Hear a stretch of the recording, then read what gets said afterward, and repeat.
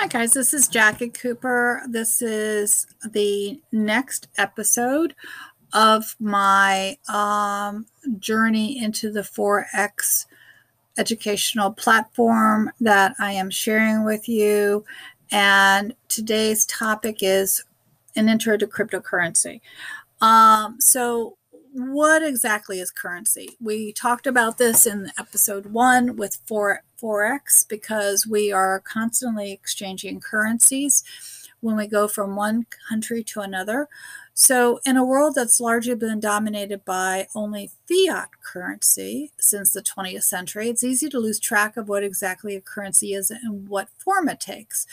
Over time, the accepted definition and idea of currency has taken on many different forms. For example, if you look far into the past, before the human race became so civilized, you'll see currency was in fact simply various day-to-day needs. So individuals may have traded weapons, or they might have exchanged food, or they might have exchanged natural resources or crafts. And these resources were valid currencies of exchange during those times.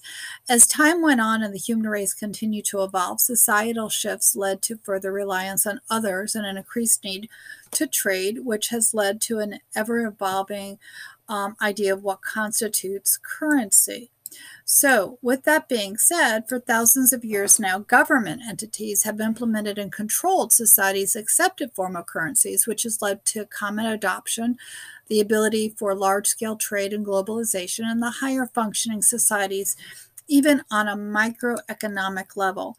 And these type of currencies are referred to as fiat currencies. So each government entity, which usually represents a country, although there are some local governments who don't follow the structure, they have a central bank that regulates their fiat currency. Each central bank regulates aspects of how the currency an individual can send, when an individual can send it, and tracking of currency transactions, how much currency to pump into the economy, and more.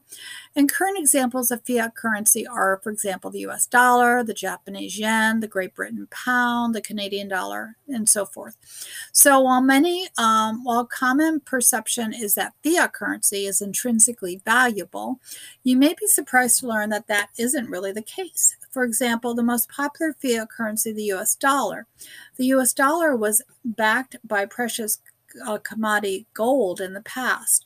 And this meant that for every node or US dollar you possess, you are guaranteed an equivalent exchange in gold, which was an intrinsic value. However, all this changed in 1971 when President Nixon established his new economic policy, which brought an end to the Bretton Woods system of fixed exchange rates that was established after World War II.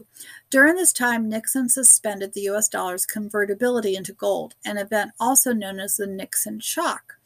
After the Nixon shock, it was not long before the US dollar began to plummet in value. And in March of 1973, the G10 approved an arrangement wherein 6 members of the European community tied their currencies together and jointly floated against the US dollar.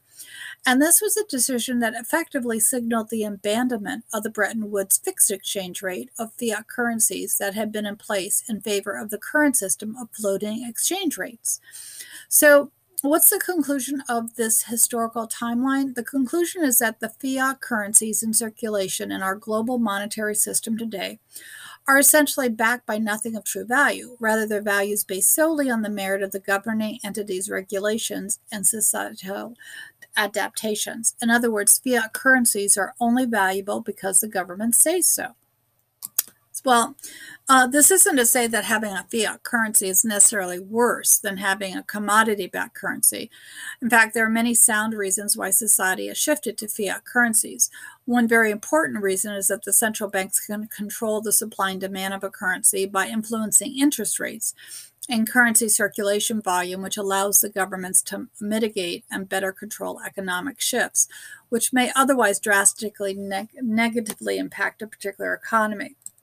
And this very pro for fiat currencies was displayed fairly evidently in the U.S. financial crisis in 2008, when the Federal Reserve was able to do economic damage control by controlling the supply of the U.S. dollar in circulation. And such controls not permitted by a commodity-backed currency in history, especially when considering the relatively instability of commodity values themselves. So at the beginning of this time period, we asked the question, what's a currency? So a currency is simply an accepted medium of exchange between individuals. It's very broad, and now you probably have a better understanding of what this concept is and the different forms that a currency can take. And this understanding leads us into the introduction of cryptocurrency, which is a new currency concept that has disrupted society's currently accepted idea of fiat currency. So cryptocurrency basics. Cryptocurrency is an internet-based medium of exchange which uses cryptographical functions to conduct financial transactions. So cryptocurrencies leverage blockchain technology to gain decentralization, transparency, and immutability. So these currencies can be traded in the Forex market as well as invested in long term by actually buying and holding. The most important feature of a cryptocurrency is that it's not controlled by any central authority.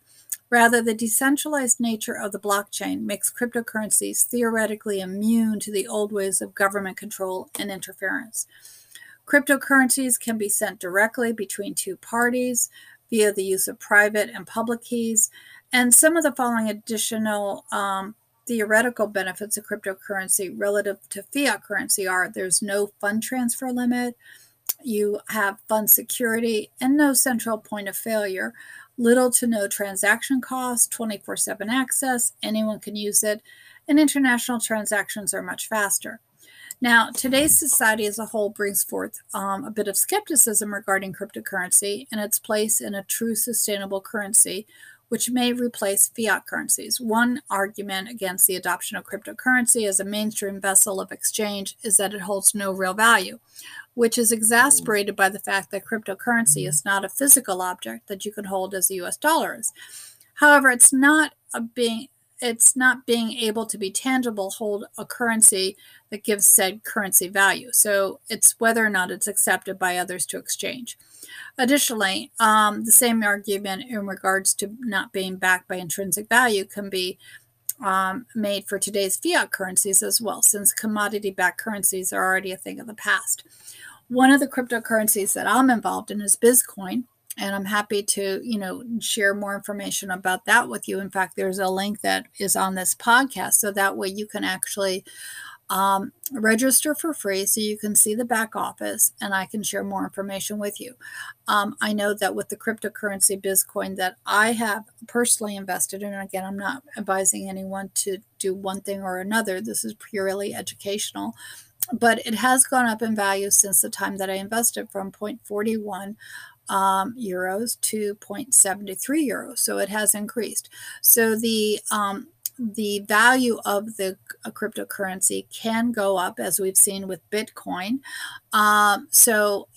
This is just one of the many types of currencies that we're going to be discussing on the Forex episodes that I'll be sharing with you as we continue forward. So again, thank you so much for listening. Continue on to the next episode.